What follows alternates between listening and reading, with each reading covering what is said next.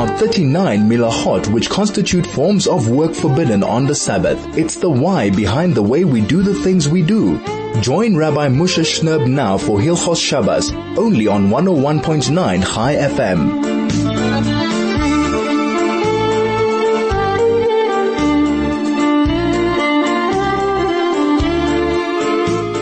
101.9 Chai FM. This is Soul to Soul, back on your radio.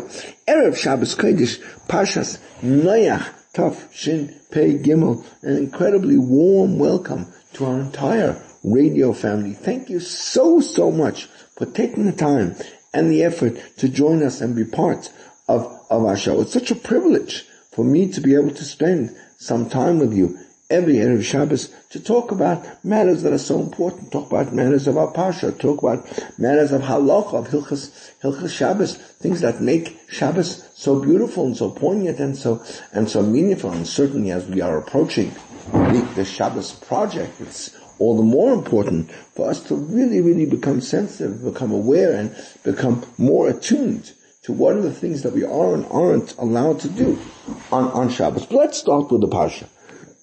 The Parshat that says, "Vayomer Elokim Noach."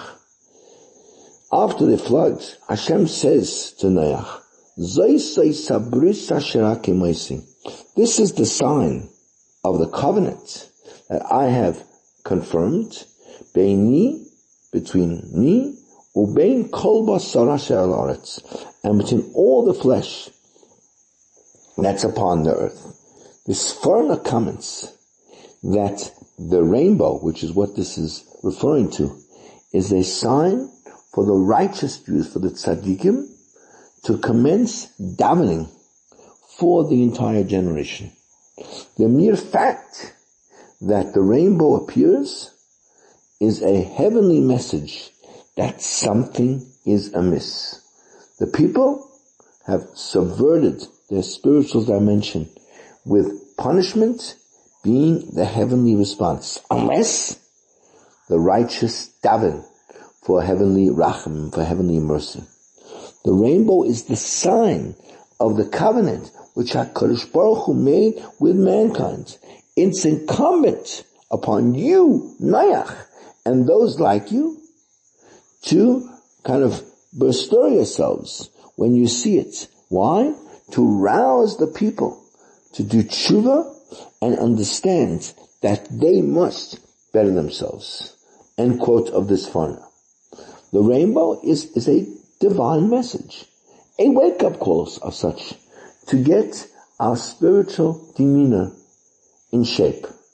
The Gemara in Ksuvos on Daf Ayin Zayin relates an exchange between Rav Shimon bar Yochai and Rabbi Yeshua ben Levi. Rabbi Shimon asked Rabbi Yeshua whether the rainbow had ever appeared in his generation. When he implied in the affirmative, Rabbi Shimon questioned his righteousness, for a truly great tzaddik protects his generation so that the message of the rainbow would not be necessary. Hashem sends messages all the time, but unless people are listening, the messages fall on deaf ears. It's up to those who are not spiritually sort of hard of hearing to hear HaKadosh Baruch Hu's wake-up calls and daven for themselves and for those who unfortunately are unable to hear the call of Hashem. The Alter from Kelm writes concerning about Rav Chaim Moshe Lutzatli, the Ramchal, author of the very famous Sefer Mesilas Yesharim, that he listened to the words of the Navi. The Navi says, "Simu levavchem al darkechem." Consider how you are doing, how are you faring, says the Navi Chagai. The Navi was warning the nation to wake up and return to Hashem. The Ramchal listened and did something about it. Does anyone have an idea how many lives have been impacted by the Ramchal? How often are we aroused to perform a mitzvah, to undertake an important endeavor on behalf of the greater community, only to ignore the voice. If we listened to our messages as seriously as we do to the messages on our phone, Kadosh Baruch Hu is sending us messages, giving us opportunities to grow, to do great things all the time. All we have to do is be tuned in to the right frequency. This is 101.9 Chai FM. The program is Soul to Soul. We'll be back in a moment. There's so much more to talk about. This is Hilchos Shabbos with Rabbi Moshe Shnerb, only on 101.9 Chai FM. 101.9 Chai FM. This is Soul to Soul. Back on your radio, Erev Shabbos Kodesh, Parshat Noach, Tov, Shin, Pei, Gimel. As we talk a little bit about the concept of this week's Parshat, the Teiva. The Teiva, which is something that's so important in our lives, because we need to construct for ourselves a Teiva. We need to construct for ourselves some kind of structure that's going to protect us from the crazy and wild world that we live in. So let's talk a little bit about the dimensions of the Teiva and see maybe if we could learn something. So the Torah tells us in detail about the dimensions of the Teiva. Tzayar Tasara Teiva. You have to make a source of light, which Rashi says either was a precious stone or a window. You have to make the roof of the Teiva slanted so that it reaches a point where at the top is only one amma of horizontal space. The door of the Teiva should be on the side of the Teiva so that the rain shouldn't put too much pressure on it. And the Teiva has to be made in 3 different layers: a top level, a middle level, and a bottom level. The Gemara in Sanhedrin on Daf Kuf Ches says that the bottom level was used for all the rubbish, all the refuse. The middle level were for the animals, and the top level was for the 8 human beings who were on the Teiva. And Rashi brings there that there were 3 levels, one on top of the other. Top for man, middle for was the area of the animal for the stables for the animals, and the bottom was for rubbish. Now, there's difficulty over here. We have to understand, why do we have to have a whole floor specially set aside for holding all the rubbish? Why couldn't they just throw the rubbish out of the Teiva? Everyone agrees there was a window, right? Those who say that Tzayar is a window, there was a window in the Teiva.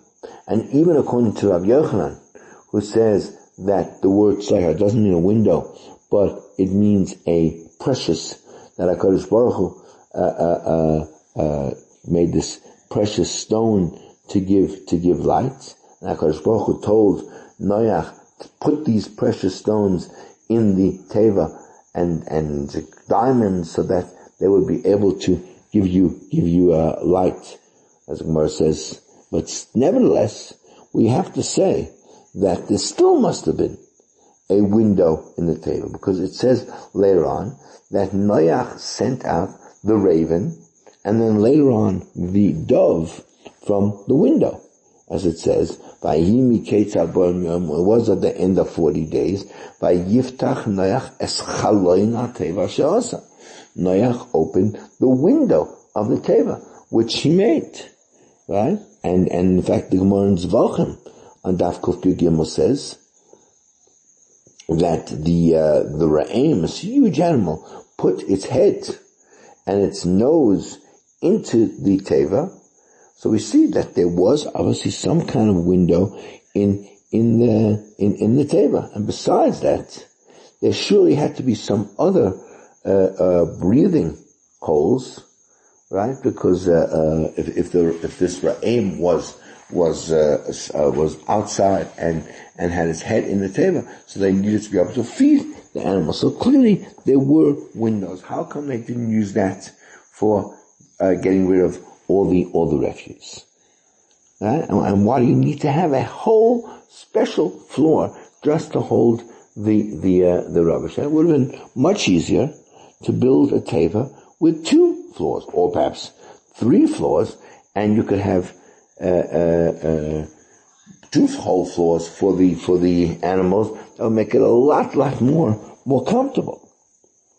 Right? Now, besides all that wasted space that they needed for the rubbish, but still, all this rubbish must have been quite a stench in the Teiva. And for that reason alone, that in itself should have been a motivation for throwing the rubbish out. As in fact the Tashbetz brings down, says, we say in the Gemara in Brachos on Daf Yud that Chizkiyo had at his behest a sefer of all the different medications, of ways to medicate and cure any disease that existed. And Chizkiyo went and hid it away. And the Chachamim agreed with his decision. And obviously the question is, where did he even get such a sefer from?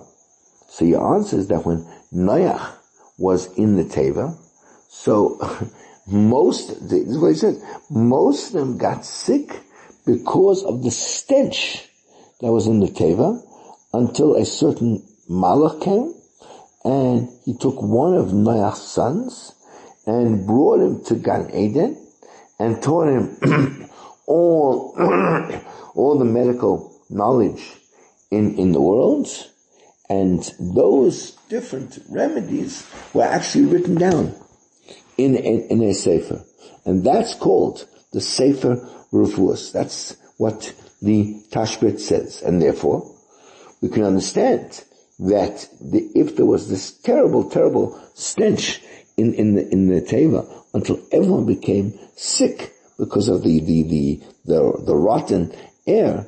So that strengthens our question. Why, in fact, didn't they just throw all the rubbish overboard? That's one question. Another question is, how could Noach have brought so much food into the Teiva that would have been sufficient to feed all the animals in the world that were in the Teiva for an entire 12 months, for an entire year? And that we don't even find that there was place set aside. I mean, that alone would require an extra story of the Teiva just to hold all the fruit. And furthermore, how could he keep this food that it didn't go completely fraught over the course of 12 months? And if you're going to have to say that this in fact could only have happened because of a miracle, but maybe we can try to explain a little bit in a more natural way, because as well as we know that wherever we can somehow take something and say that it wasn't so miraculous, we can explain it in a way that somehow brings it a little bit closer to our intellect, that's even better. And therefore, perhaps we can say, based on what's brought in Rashi brings in Paraktes, that when Noach went into the Teiva, he brought with him vines and figs. That's what the Gemara says. And the Maral brings down in Gur Aryeh, he says, why do you bring with him vines? Because if not, where was he going to be able? We know that after he came out of the Teiva, he went and planted a vineyard. See, and there was no vegetation left. He must have had those vines with him in the Teiva. And how do we know that in fact he also had fig branches with him? Because Chazal tell us that Noach was criticized. Why was it that when he came out of the Teiva, the first thing he planted was a vine? he should have planted something else.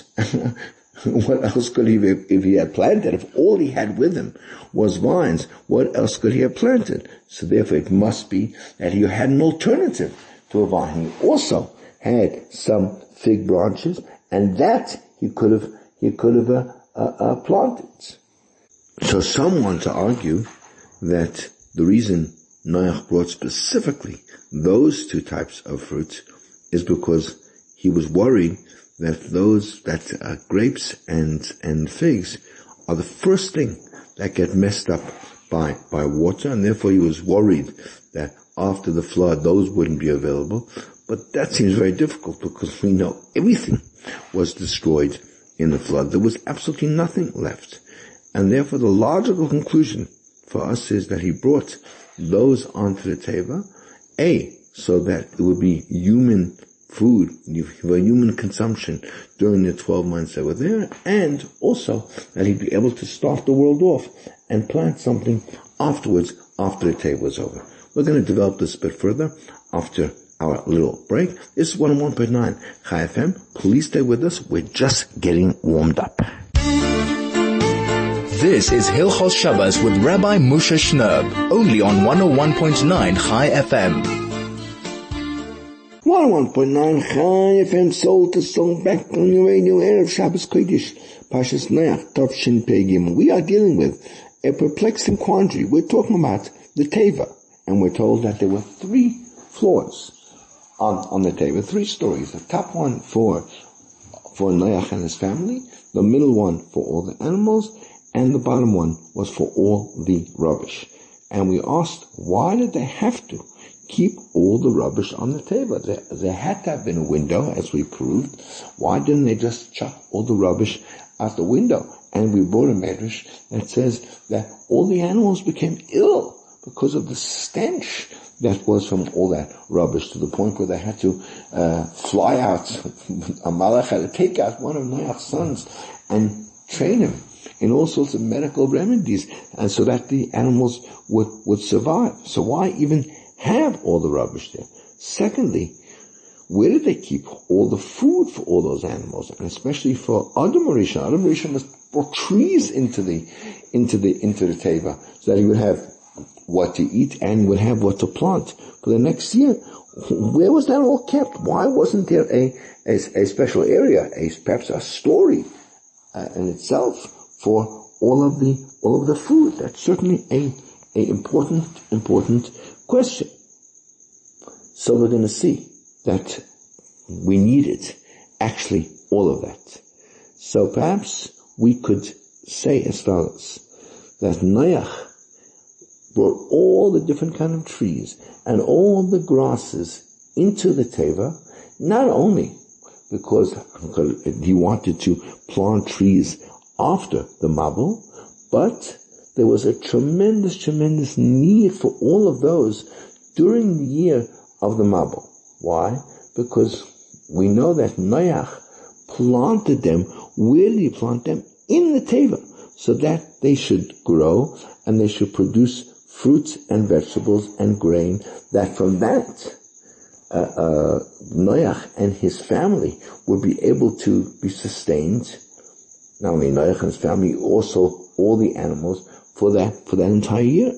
And therefore, where did he plant them? He planted those trees in the bottom story, and he used all that rubbish as fertilizer in order to act as a soil and a growing agent for all of those trees, so that they'd be able to produce all the fruits and the vegetables for all the animals and the humans. And perhaps you can even bring a support for this based on what it says in the Sefer Be'er HaSodeh from Rav Meir Binyamin Danun. He says in this week's Parsha that the top level, was for the human beings, right? And it was only 8 of them. I mean, how spacious a place do they need? So it was fundamentally, basically, for the people. Because the Gemara says in the last parak of Sanhedrin that since it says Vayishalach es hayoina me itoi, he sent it from him, so we see from there that the birds, the kosher animals, also lived on the top story together with Adam. The Mashal also brings this down in the Chidushei Agadus, and that the bottom level was for the rubbish. That was it was basically for the rubbish, but also on that bottom level was other kinds of foods. Because if you're not going to say that, it becomes very, very difficult. Why did they have so many different compartments on the bottom level? So many different rooms? In the middle level, we understand there had to be different rooms, different compartments for all the animals. But why do they need a kinim taseh Teiva, where there had to be compartments also on the bottom? But the truth was that on the bottom floor was also divided. Yes, there was a lot of areas that was just a rubbish heap, but there was also place for the growing of food, where the trees were being grown, and the rubbish was being used then as the fertilizer. Now, the question is, why did they put the food together with the rubbish? Right? We obviously understand that the very putrid smell of the rubbish, that itself could ruin the foods. But as we say, if we're saying that the whole way of creating and producing food in the Teiva was on that bottom level, that they used all that rubbish as the fertilizer, as the catalyst for the growth of those trees, and it produced all the fruits and vegetables that they needed in the Teiva. Now we can perhaps with this also understand what in fact it was that what did the women do for the 12 months in the Teiva? The Yalkut Ruveni brings down in the name of the Sadaraza that Noach and his sons, they kind of divided up the work between them, that each one was in charge of sustaining and feeding one portion of the animals. And Noach was in charge of the wild animals, and Shem was in charge of the domestic animals, Chum was in charge of the birds, and Yefes was in charge of all the snakes, as it says there. Now, okay, so that's what kept all the men busy. What did the women do? Remember, there was Noach's wife, and Shem, Chum, Yefes all had wives. There were no children. But what did the women do? So based on what we're saying, we can say that they were the farmers. They were the people involved in preparing it, in cultivating all of that food. That when things grew, they brought the wheat and the barley, etc. They were the ones that prepared the meals, and not only meals, but they prepared the food source, the trees and stuff like that, and they should be able to be eaten by Noach and all of the animals. Perhaps we can go even one step further and understand what it says in the Talmud Yerushalmi, that he also has a question. According to the one that says that the Tzohar was in fact a window, and that window was closed, and it says at the end of the Mabul that Noach opened that window that he had made, right? So, where was the drain? I mean, how did they get rid of? Where was the exhaust? How did they get rid of all that terrible, terrible, putrid air? A person can die. You know, if you're in a closed box, there was all carbon monoxide in the Teiva. There's no place for it to go and be replenished with fresh oxygen. Then how would they survive? And that's a very, very difficult. According to one that says that the Teiva was a fine stone which gave light to them, was as bright as daytime. So then that the place where that precious stone was also closed. And even the window that Noach later opened, obviously until then, was closed. So the obvious question was, how did they survive in that Teiva, since there was no fresh oxygen being allowed in? So perhaps we could say that since all these wild animals, that they absorbed all the poison air, that all the carbon monoxide that came out of all the other people and the animals. So that's how they managed to survive, even though there was no place, there was no exhaust for all that carbon monoxide to go out, right? But it is written that when Alexander Mukden went down to the depth of the sea, so he made a Teiva out of glass, sealed in such a way that water would not be able to penetrate into the structure of that Teiva. And he stayed there. And he placed in that Teiva with him a rooster in order to know what time it was. And he had a cat, because a cat, according to their tradition, he was able to absorb all the carbon monoxide in order that Alexander would be able to survive and breathe. And he also had a dog, and the purpose of the dog was so that when he reached the very bottom of the sea, he would kill the dog, attach it to the ship, and since the way of the sea is that after 3 days it rejects all carcasses and sends them up to the surface, so that would then, after 3 days, pull the whole Teiva up to the surface. The truth, if what we're saying is true, we don't even need this, because it's well known that it's natural for trees, that trees absorb all the carbon monoxide that humans exhale. And since, as we know, that Noach planted hundreds or thousands of different kinds of trees, so they kind of absorbed all of the carbon monoxide and through their and therefore everyone else was able to live in the Teiva. Now, we've discussed before a concept that classically is called Ashan. Ashan stands for Olam, Shana, Nefesh.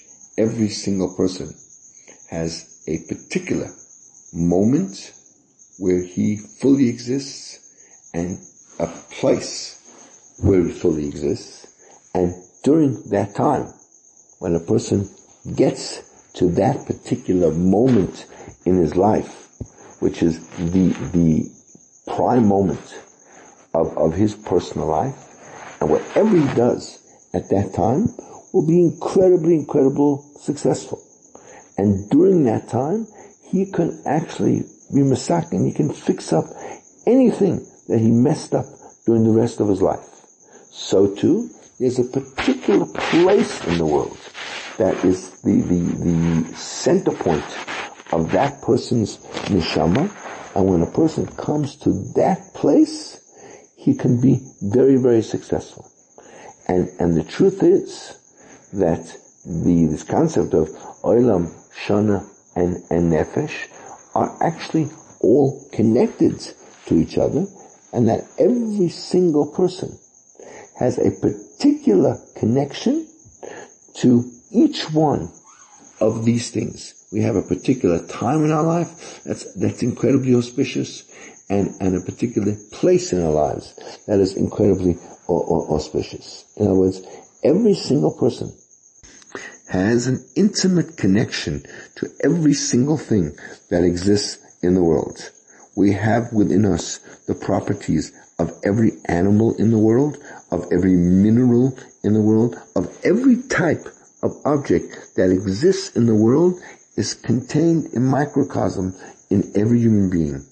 And when we develop ourselves, when we improve ourselves, when we use our neshama to direct us in the direction of aliyah, of sustained growth, of coming closer to HaKadosh Baruch Hu, what actually happens is we raise the entire world with us. All those things that are connected to us are then elevated because of what we've done. And that's what the Gemara in Sanhedrin means. Every single person is chayav lema, has to say, bishvili nivra ha'olam.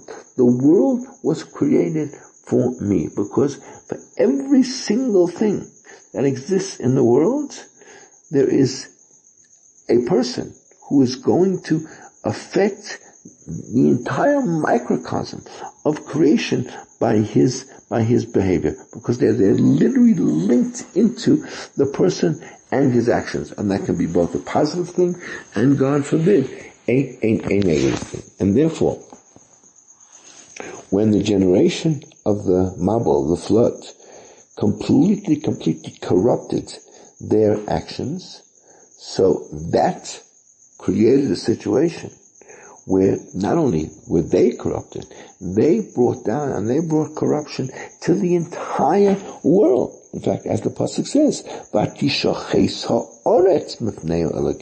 the land itself was decrepit in front of Hashem. Even the land was filled with corruption. And in fact, the Medrash brings that not only did people and the animals, or not only were they involved in mating with other species, but even the earth itself also was so to speak promiscuous, that when you planted wheat, it actually would grow something else. Right? And therefore, it seems amazing. We know that every single person has free choice. And that free choice was only given to human beings. Animals, the ground, they don't have any free choice. And therefore, whatever we plant in the ground that's what's going to grow. How is it possible that the earth and all the living animals would do averos? They live by instinct. They live by the command of God. How can they do their own thing? Based on what we're saying above, it's possible to understand, because the people of that generation, they sinned to such an extent until they caused that everything that was connected to them, and each one of them is connected to the actual bria itself, to every element in the entire bria, all of it was absolutely corrupted, and therefore the whole world lost its way. The whole world was completely devoid of any sense of any normalcy, of any positive direction. This then, of course, completely contrasts with Noach HaTzadik, because Noach HaTzadik remained in his absolute sublime state of perfect Kedusha. And therefore, the entire Bria, the entire creation, which is from the very root of his neshama and connected to him, also did not do an Avera. And therefore, there were all kinds of domestic animals and wild animals and birds. There was always at least one pair of animals who had not corrupted themselves at all. Why? Because that was the portion of the Bria that was actually connected to Noach's neshama.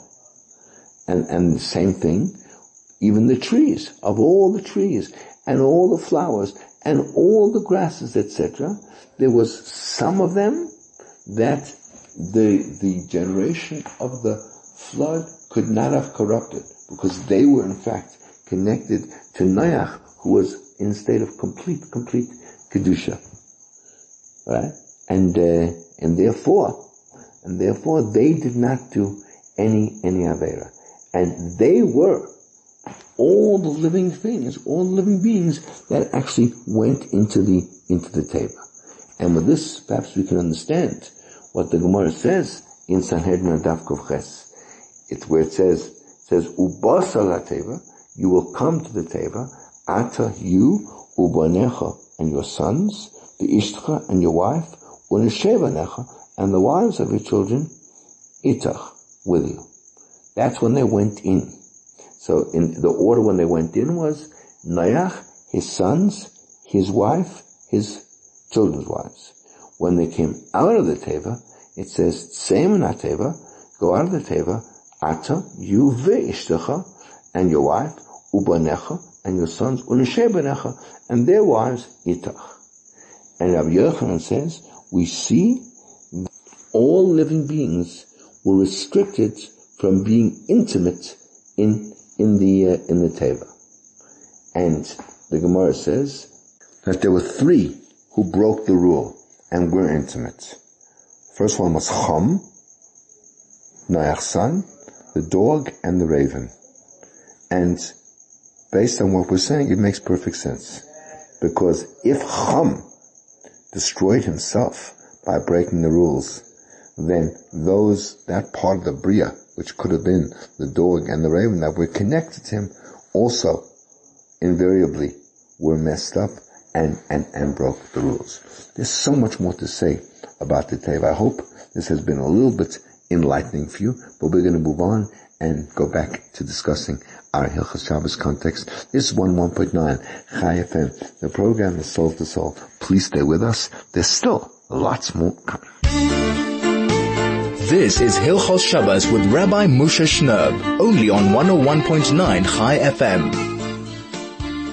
101.9 Chai FM, back on your radio, Erev Shabbos Kodesh, Parshat Noach, Tov Shin Pei Gimel, as we get ready for another amazing Shabbos Kodesh, Baruch Hashem, kind of getting back into a routine after Yontif, but routine won't last too long because we have about 6 weeks left till December holidays, but let's enjoy it while we have it, as we always do at this point on the show, just to go through the important details that we need to know for this coming Shabbos. So this afternoon, the earliest time for lighting your Shabbos candles is 5 o'clock. 5 o'clock on the button is the goal, our deadline. No, not our deadline, but our goal to try to aim to, let's see if we can get Shabbos ready by that time in order to really start our Shabbos early. Remember, some of us probably have load shedding schedules that might sort of interfere with us being able to heat our food before Shabbos or keep it warm as the story may go. But if we do it with a positivity and with a simcha and the anticipation of Shabbos, every situation can be handled and not only handled, but dealt with in a beautiful, positive way that will end up actually looking back and saying, wow, that was actually a wonderful thing. So if you can make Shabbos ready at 5 o'clock, that is super. Have all the food getting hot and get dressed and accept Shabbos and bring the beautiful, beautiful atmosphere of Shabbos into our homes as quickly as possible. The latest time for benching lick for lighting Shabbos candles tomorrow night is 6:04, 4 minutes past 6 is the latest time. That means you really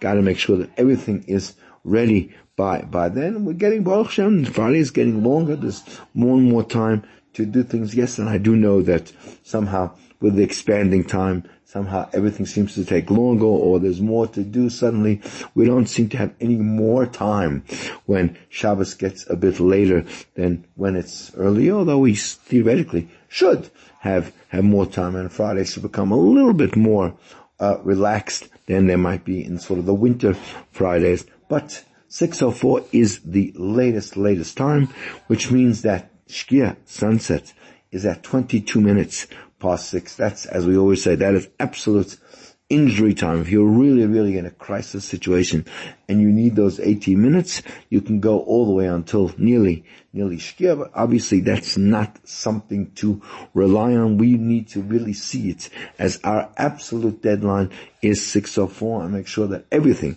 is ready, all the food's on the hot tray, and you are where you want to be, not be driving wherever at that time. Get it all together. If you want to be able to daven Ma'ariv and not have to repeat the Kriya Shema, so then one has to wait until 6:40, 20 to 7. If you daven Ma'ariv after 20 to 7, then it already is at night, and you can daven Ma'ariv and then sit down with your family and loved ones and really have a beautiful, beautiful Friday night meal together. As I always say, with great food and some good company and some wonderful zemiros and divrei Torah, and make it a beautiful, beautiful, relaxed kind of evening as we mellow down into the beautiful, beautiful atmosphere of Shabbos. Tomorrow, of course, we're reading Parshat Noach, which is quite a dramatic parsha about the destruction virtually of the entire world, and how Noach was the one person who was deserving of being saved. We read the whole parsha there, and the haftarah that's appropriate for Parshat Noach is the two haftarahs in Yeshaya Nun Daled that we read actually earlier. We read during Chodesh El as part of the 7 special haftarahs of comfort. We'll read them again this week. Rani Akara and Anya Sayara.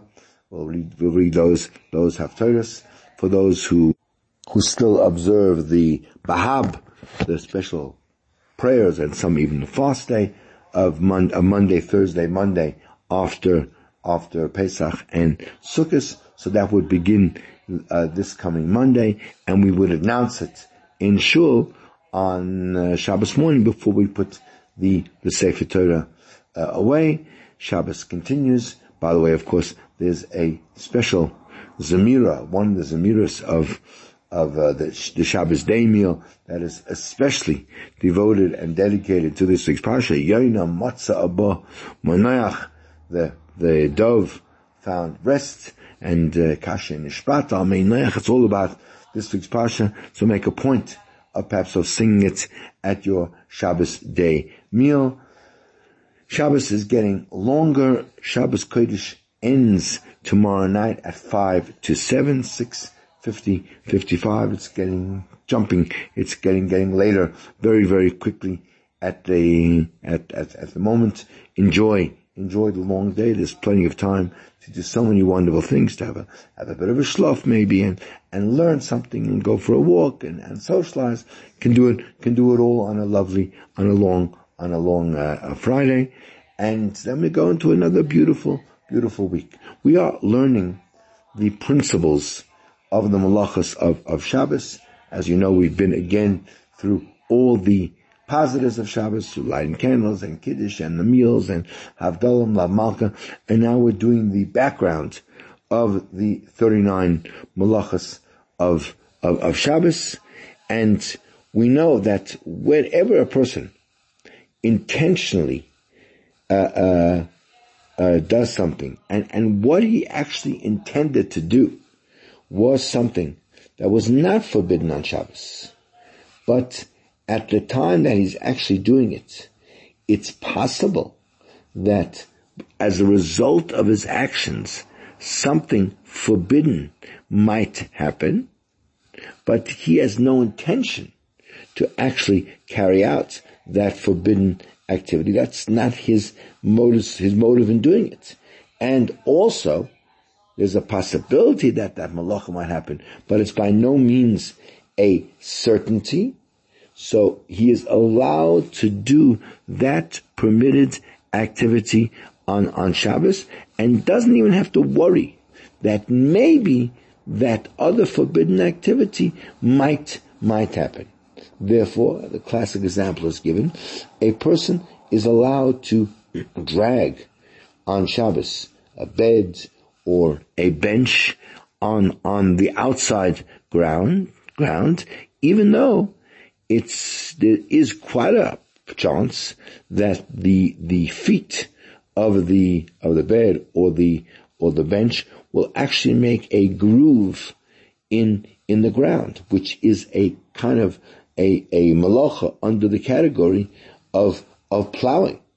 But again, since you never intended to make that furrow, and also there's no certainty that the dragging of that item on the ground is going to necessarily make such a groove, you're allowed to do it. And let's say, another example, you're allowed to walk on the grass in a situation where there is a possibility that your walking on that grass might cause that some of the grass gets ripped out. And again, that's because you have no intention of pulling out the grass, and there's also no certainty that by your walking the grass is going to come out, so that you're allowed to do. This principle is called davar she'ena miskaven, something which you never intended to do. But although what you're doing is permitted, you're allowed to drag it on the table, but if you know for a certainty that something is going to happen, that the forbidden activity is going to result, in other words, you know for sure that this bench is so heavy, it's certainly going to make a groove in the ground, then you're not allowed to drag that bench. Similarly, if it's absolutely clear to you that walking on the grass is going to cause grass to be uprooted, then you're not allowed to walk there. Because so long as something is absolutely certain that it's going to happen, even though what you're doing is a permitted activity, but if there's a certain result which is going to be something forbidden, so then you're not allowed to claim, well, I never intended to do that activity. The halacha is, it's as if you did the forbidden action intentionally, right? It's almost as if you were interested in having the forbidden result happen, which is, of course, is a Torah prohibition in its own right. Okay, we're going to come back with some last comments after this little break. This is 101.9 Chai FM. The program is, as you know, Soul to Soul, and this is the greatest Jewish radio station in all of Africa. This is Hilchos Shabbos with Rabbi Moshe Shnerb, only on 101.9 Chai FM. 101.9 Chai FM, Soul to Soul, back on your radio, Erev Shabbos Kodesh, Parshat Noach. We are talking about the concept of a davar she'ena miskaven, something that you never intended to do something forbidden. You did something that is actually permitted, but if the result of your action is going to be something that is definitely forbidden on Shabbos, we said you're not allowed to do that. Similarly, the Gemara says that it's forbidden for a person, let's say, to close the door of his house, where, let's say, there's an animal that's going to be trapped in that house. And you can't claim, well, my whole intention was just to close the door, right? And I had no intention at all to trap this deer, the Gemara's example is. And then the answer is no. Since it's absolutely clear that by him closing the door, he's going to trap the deer, it's as if he intended to trap that deer. And it's like almost comparable to, let's say, someone who, as we said, who cuts off the head of a chicken because his child wants a cricket ball on Shabbos, and claims, no, I never intended to kill the chicken. I just wanted to cut off its head so I could have a cricket ball. So obviously we understand that what he's saying has no credence at all, because it's obviously clear that if you cut off the head of a chicken, right, whether you want to kill it or not, it's going to die. And therefore that is a Torah, a prohibition. And based on this example, this principle got its name in the Gemara, and it's called Psik Reisha V'lo Yomus. Can you cut off the head of a chicken and it's not going to die? Now, these principles are not only unique to the laws of Shabbos, they actually apply to any forbidden area of the Torah. That anytime I do something where I did not intend to do something forbidden, so generally in a situation where the result is not inevitable, then you're allowed to do it. The moment the forbidden result becomes inevitable, even though you never intended to do it, that activity becomes forbidden, and it's considered as if you actually intended to do that forbidden activity on Shabbos. So we're going to actually stop here. It's already the bewitching hour, time to get out of the way so that the program can go on, and the news and other wonderful things that we have in store on Erev Shabbos afternoon. But I do want to take the opportunity of thanking all of you for joining us this week and every week. It means so much to me that the people who are prepared to take some time out of their very, very busy Fridays and put on their radio, put on their device, wherever you might be in the world, whichever hemisphere or whatever the vertical line is on the side of the world. And it's just so gratifying to me that there are people that want to grow and want to learn and want to hear what we have to say. So I'm just going to take the opportunity of wishing each and every one of you a beautiful, beautiful, warm and inspired and lovely Shabbos together with your family and friends, and of course in your shul, and being inspired by the Parshat, maybe some inspirational words from the Rabbi or one of the other people in shul that will kind of buoy you, that will encourage you and motivate you to make this week probably the best week you've ever had in your life until this point. To each and every one of our radio family, a geschmackte good Shabbos.